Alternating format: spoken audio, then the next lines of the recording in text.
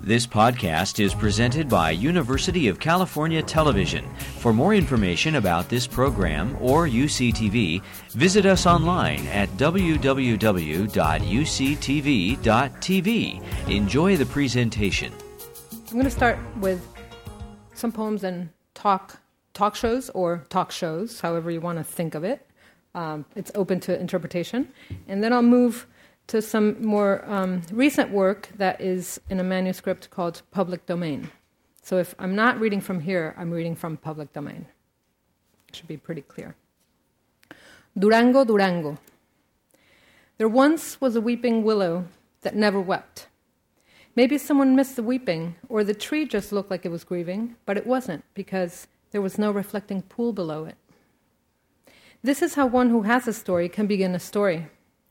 When one does not have a story, one can write a letter, for instance.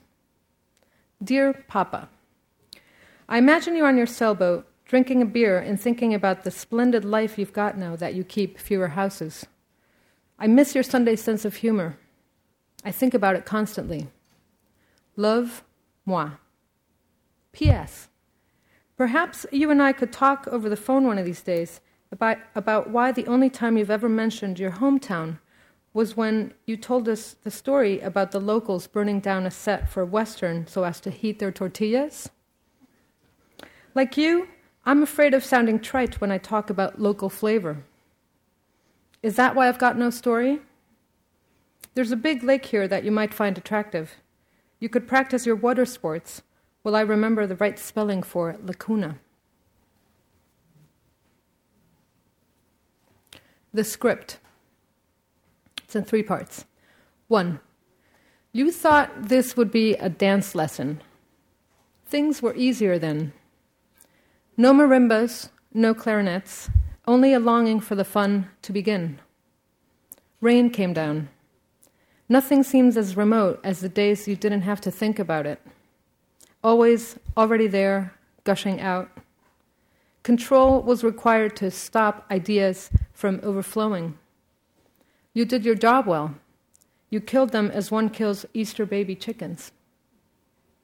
2. Rasputin was on the lookout.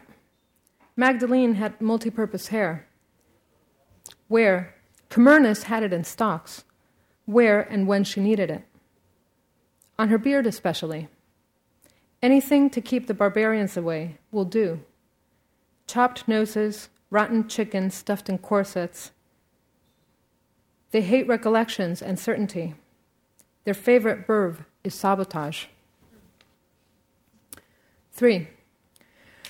Rasputin helps one to recognize inspiration, but, what could imagination be?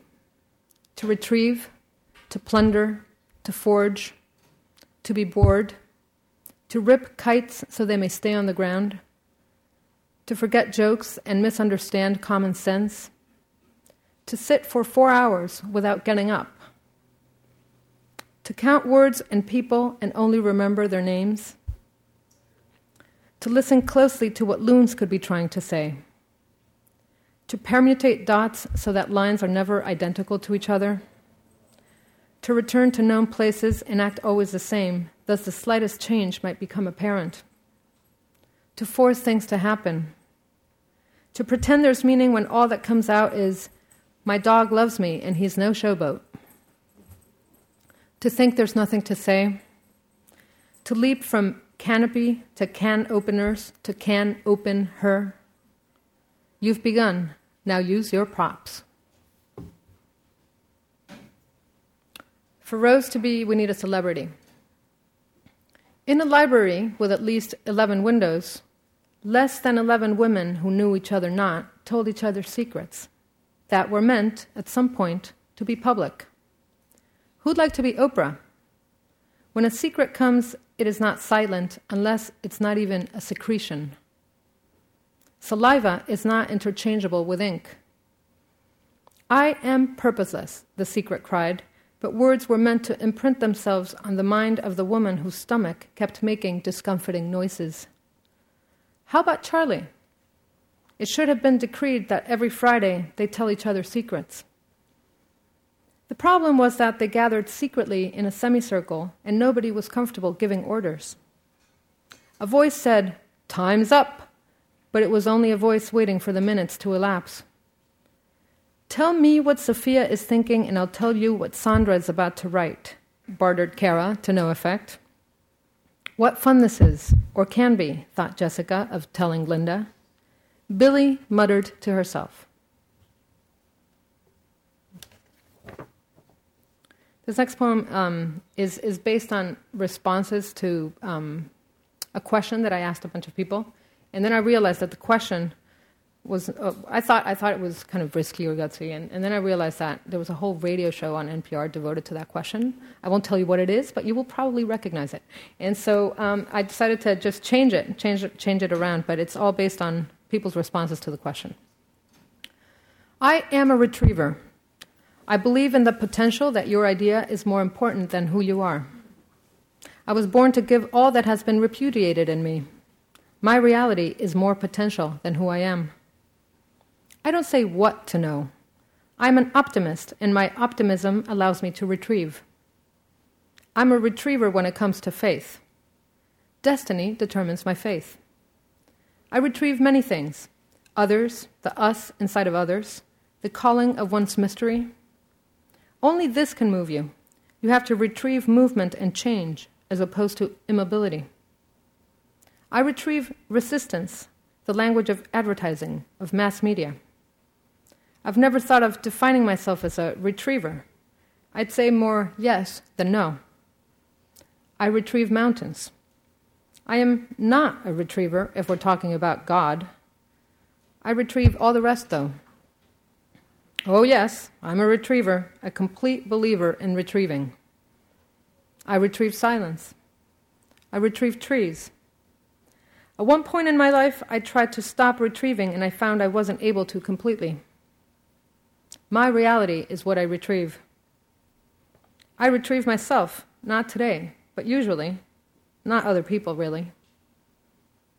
I retrieve the underlying wisdom verbalizing human experience.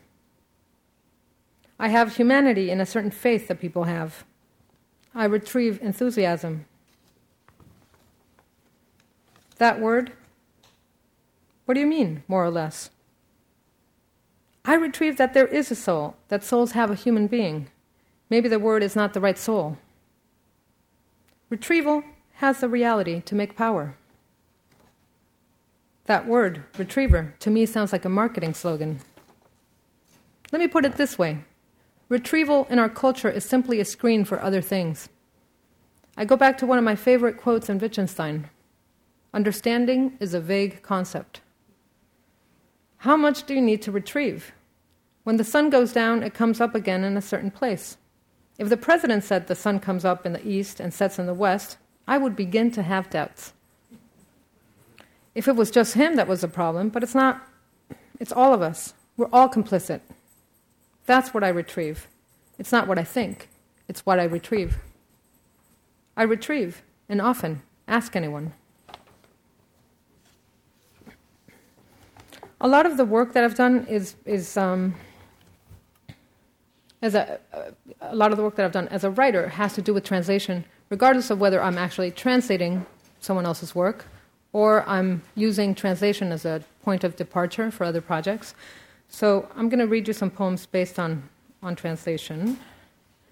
And the first one is called Bankrupt Books, a Collage. And what it is I took all the lists, all the titles of books in a New York Times Book Review bestseller list, and I translated those into their antonyms, their exact opposites. So they became, instead of bestsellers, bankrupt books. Sister, an old trick. TV viewers think to themselves. A chain of skits. It's all concealed. The lion's hunter. Who brought me milk? George, man of sleazy shoes. Lazy bum. Self-destructive loser. Beetles of a sinking moon. From the beginning of times, the potato generation. The liberator of Azkaban. Bridget Jones, stupidity's limit. Talk shows. Days after days of oblivion, the stories of a death penalty administrator, ridiculous accounts of beguiling idiocy. Where they don't belong, Mediterranean sun, orange trees, ocean, the art of dullness, Sundays on a couch, a retrograde rock star. The celebrity speaks, feeding on refuse for optimum decay.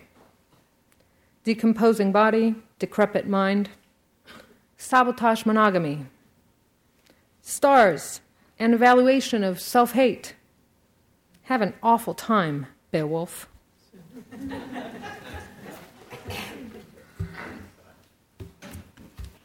This is a translation of Buñuel film. It's one of the films that are not very well known because it actually is just it's a melodrama. It's one of those Mexican melodramas that there's very little that's surreal about this film. And I titled, the film is called A Woman Without Love. And so my piece is called To and No Fro. In order of appearance. Adjective 1, devoted. Verb 1, endure. Noun, waltz. Adverb, never. Adjective 2, incestuous. Article, Anne. Adjective 3, pregnant. Verb 2, burst. Cameo appearances, ghost wearing cat eyeglasses. Plot summary. To help her poor parents, she accepts to have at least someone in her life to teach their son a lesson. Her husband is compelled to escape from his mean father. Her son had to. The ghost runs away with her son, takes a bus to the country. To return the kid to his parents, an engineer drives to thank him. They want him to return their hospitality. In turn, the engineer has them over to pass time while her tardy husband returns. She and the engineer start to. A trio of drunks in the background intones, ¿De qué sirve querer con todo el corazón? A few months later. To break free from her oppressive situation, she's willing to avoid causing her ailing husband a heart attack. She's forced to appease her guilty conscience and make her family happy too. To move on, the engineer goes to. Caught in an embrace, the ghost strangles her husband. 20 years later. Waltz at the graduation party, later the sight of empty bottles and food platters. The ghost dances mambo at the party with a beautiful young woman. To deliver bad and good news, a notary public comes to show love for the son he never met. The engineer bequeaths to avenge the older brother for rejecting her. The nurse says to confirm the rumors. He stays up to punish his mother. He tears up what to. The ghost slaps the son and says, Dile adiós a tu mamacita, desgraciado. The husband dies. One son marries, another goes to remember her beloved. She is destined to knit, sit facing the photograph, the ghost dances the cha-cha, suffocates, collapses. La viuda emparedada, empar y da, claustrofílica, contoured, immured, the double widow, windowless, without. Let's see. Okay. These next poems are other translations, and they are based on a book of poems, some poems included in this book that Paul Hoover wrote called Poems in Spanish. I don't know if you're familiar with it, but it's an interesting concept. He wrote these poems as if he were a poet writing in Spanish. A Latin American poet, really, not from Spain, a Latin American poet, but he doesn't read Spanish and he doesn't speak Spanish. So I was sitting at the audience when he read these poems, and I went, there's material for me. So I asked him if I could translate them, and he said, sure. And then what I did was take every line of his and look for poems by actual Latin American poets that had something to do with the lines that he was constructing. And so then these became, in my opinion, real poems in Spanish, although they're in English. Okay. So there's two of these. Bite its heart until it learns. One doesn't know a thing about what poets, the blind, hookers call mystery. Nada. One can't say anything. My chest, then my heart, my senses in my chest, your mouth, your lips, your teeth, your tongue. The earth will keep on spinning in its precise orbit. The earth that is the earth, and the sky like the rose but stone. Conscience is bitterness, a tragic concept. Never did the sky have as many roads as this one. The road becomes diluted in the desolate shadows. Some words have the shade of a tree. When all the meat isn't meat anymore, nor the soul, let's turn to the silence of words that come from silence. She didn't know how to dress, so she was undressed. A scream at 11, looking for a policeman. Look at my hands, transparent like light bulbs. That ray of light moving toward the bottom of the water. Between us and this century, there will be free association of ideas, despite our format. I don't think I betray my principles if I say without bad intentions that you have to have an ostrich stomach to swallow such filth. I bet nobody dares drink a cup of holy water. Poem in Spanish. The grave has more power than the eyes of the beloved. An open grave with all its magnets.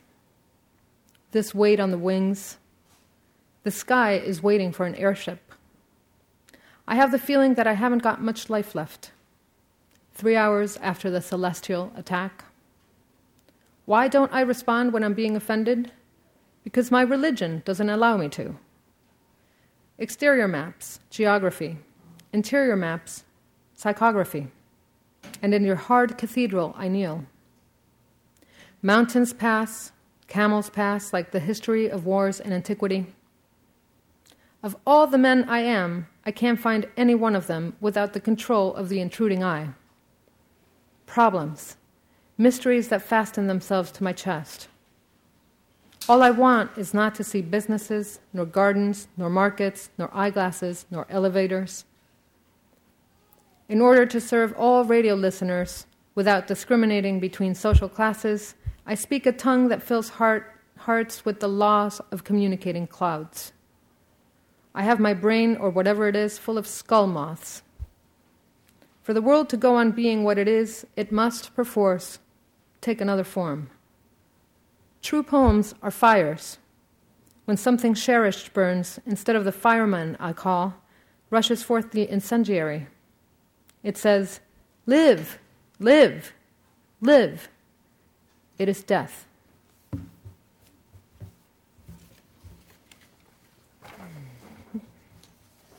Okay, now I'm going to read you a couple of poems that belong to a series called Imperfect Utterances. And this series, it's long, I'm just going to read you 2 poems, but it's dedicated to all those public speakers who make unintended noises during their mic'd readings, performances or speeches, and to all those private speakers who strive to speak fluently about matters that resist articulation. Plosive letter. To be read into a microphone, making all the P's pop.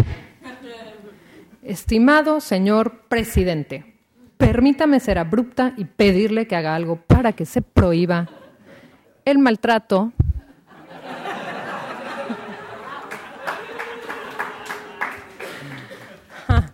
a los trabajadores inmigrantes. You just have to imagine it. You really do need a mic for this. Maybe I should just move on. Most of it is in Spanish. Is it working now? Okay, here we go again. Estimado señor presidente. See, this is the thing with technology. This microphone is designed for perfect delivery. I can't read this poem. Okay, it's okay.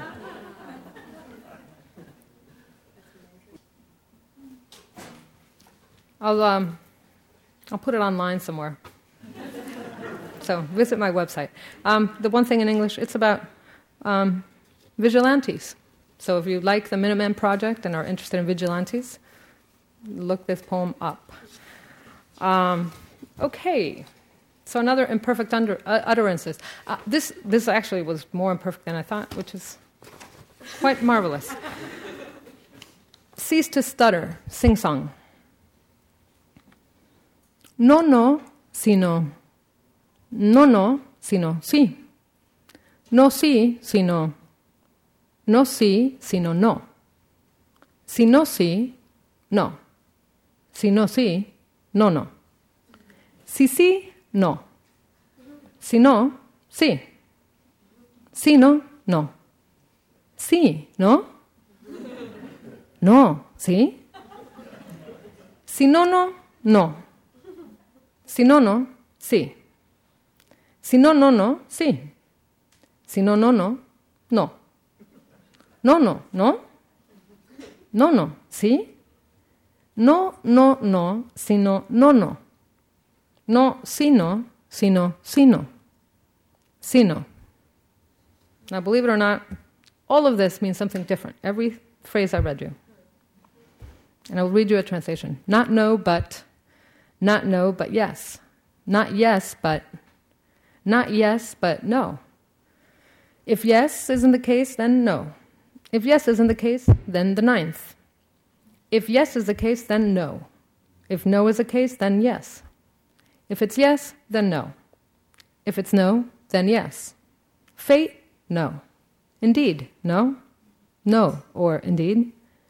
If the ninth, then no. If the ninth, then yes. If it's not the ninth, then yes. If it's not the ninth, then no. The ninth, no.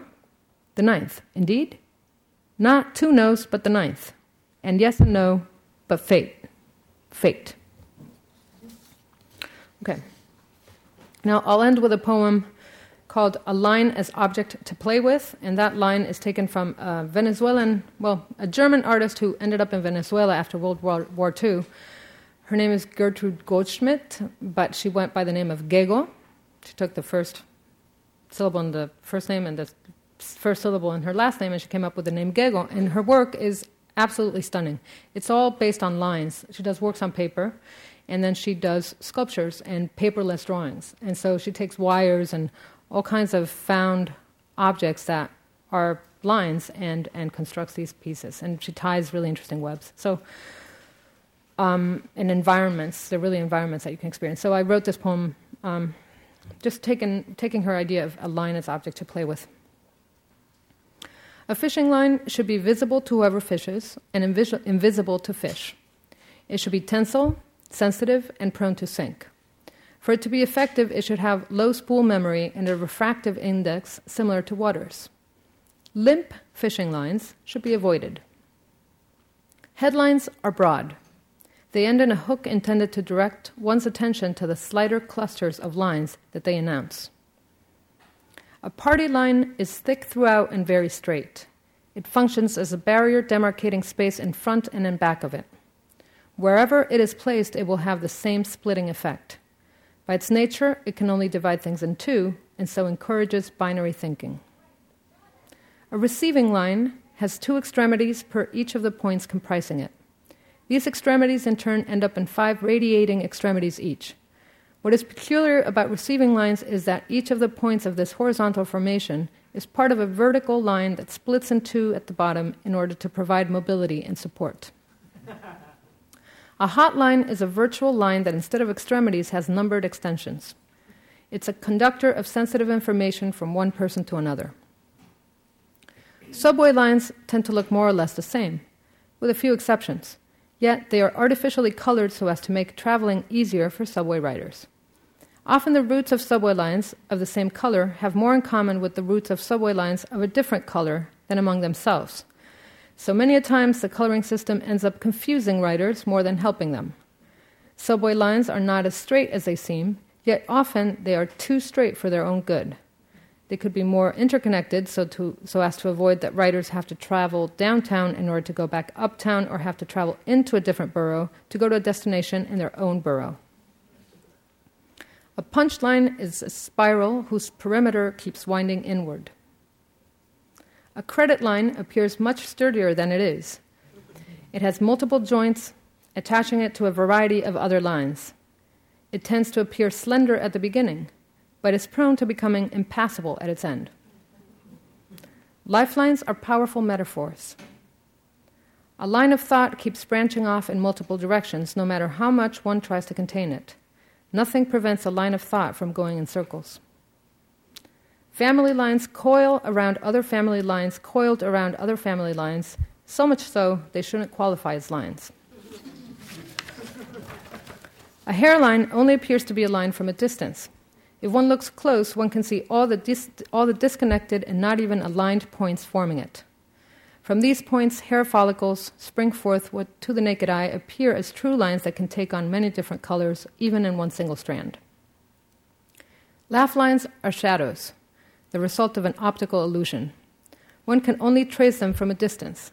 Up close, there are many different small and interrupted furrows sinking into the skull. An assembly line is not unlike its reverse, the slaughterhouse's disassembly line, where animals are butchered as they move along a conveyor. Natural impulses are dispensed with in an assembly line designed to streamline serial production. Its parts are replaceable. A deadline tends to be more elastic than it appears to be. Power lines do not follow the urban grid. They can be slender or almost tubular, a deep black or a charcoal gray blending with the facades of buildings. They can dangle and loop down or be taut and resist gravity. They can crisscross streets and blocks, or they can run parallel to them. They tend to cluster together and become intricately entwined at the posts holding them up. They are always above pedestrians, so even though most think that power lines function as markers of urban space, if seen from below, they are more like a loose-knit and non-hierarchical mesh through which to contemplate the open sky. They tend to collect miscellaneous objects, bits of plastic, pairs of sneakers tied by their shoelaces, and birds. A horizon line is a welcoming perimeter that can only be seen from above or if one is at the margins of a given terrain. A borderline is itself always on the verge of being something else. A fine line is no line. It is a hazy area in which everything looks like its opposite, which is the reason why here a zone can appear to be a line in the first place. The bottom line is wide enough to be a band. Everyone can see it clearly except for the person standing on it. A timeline is dense in the middle and fuzzy at its edges. You've been listening to a podcast from University of California Television. For more information about this program or UCTV, visit us online at www.uctv.tv. Thank you for listening.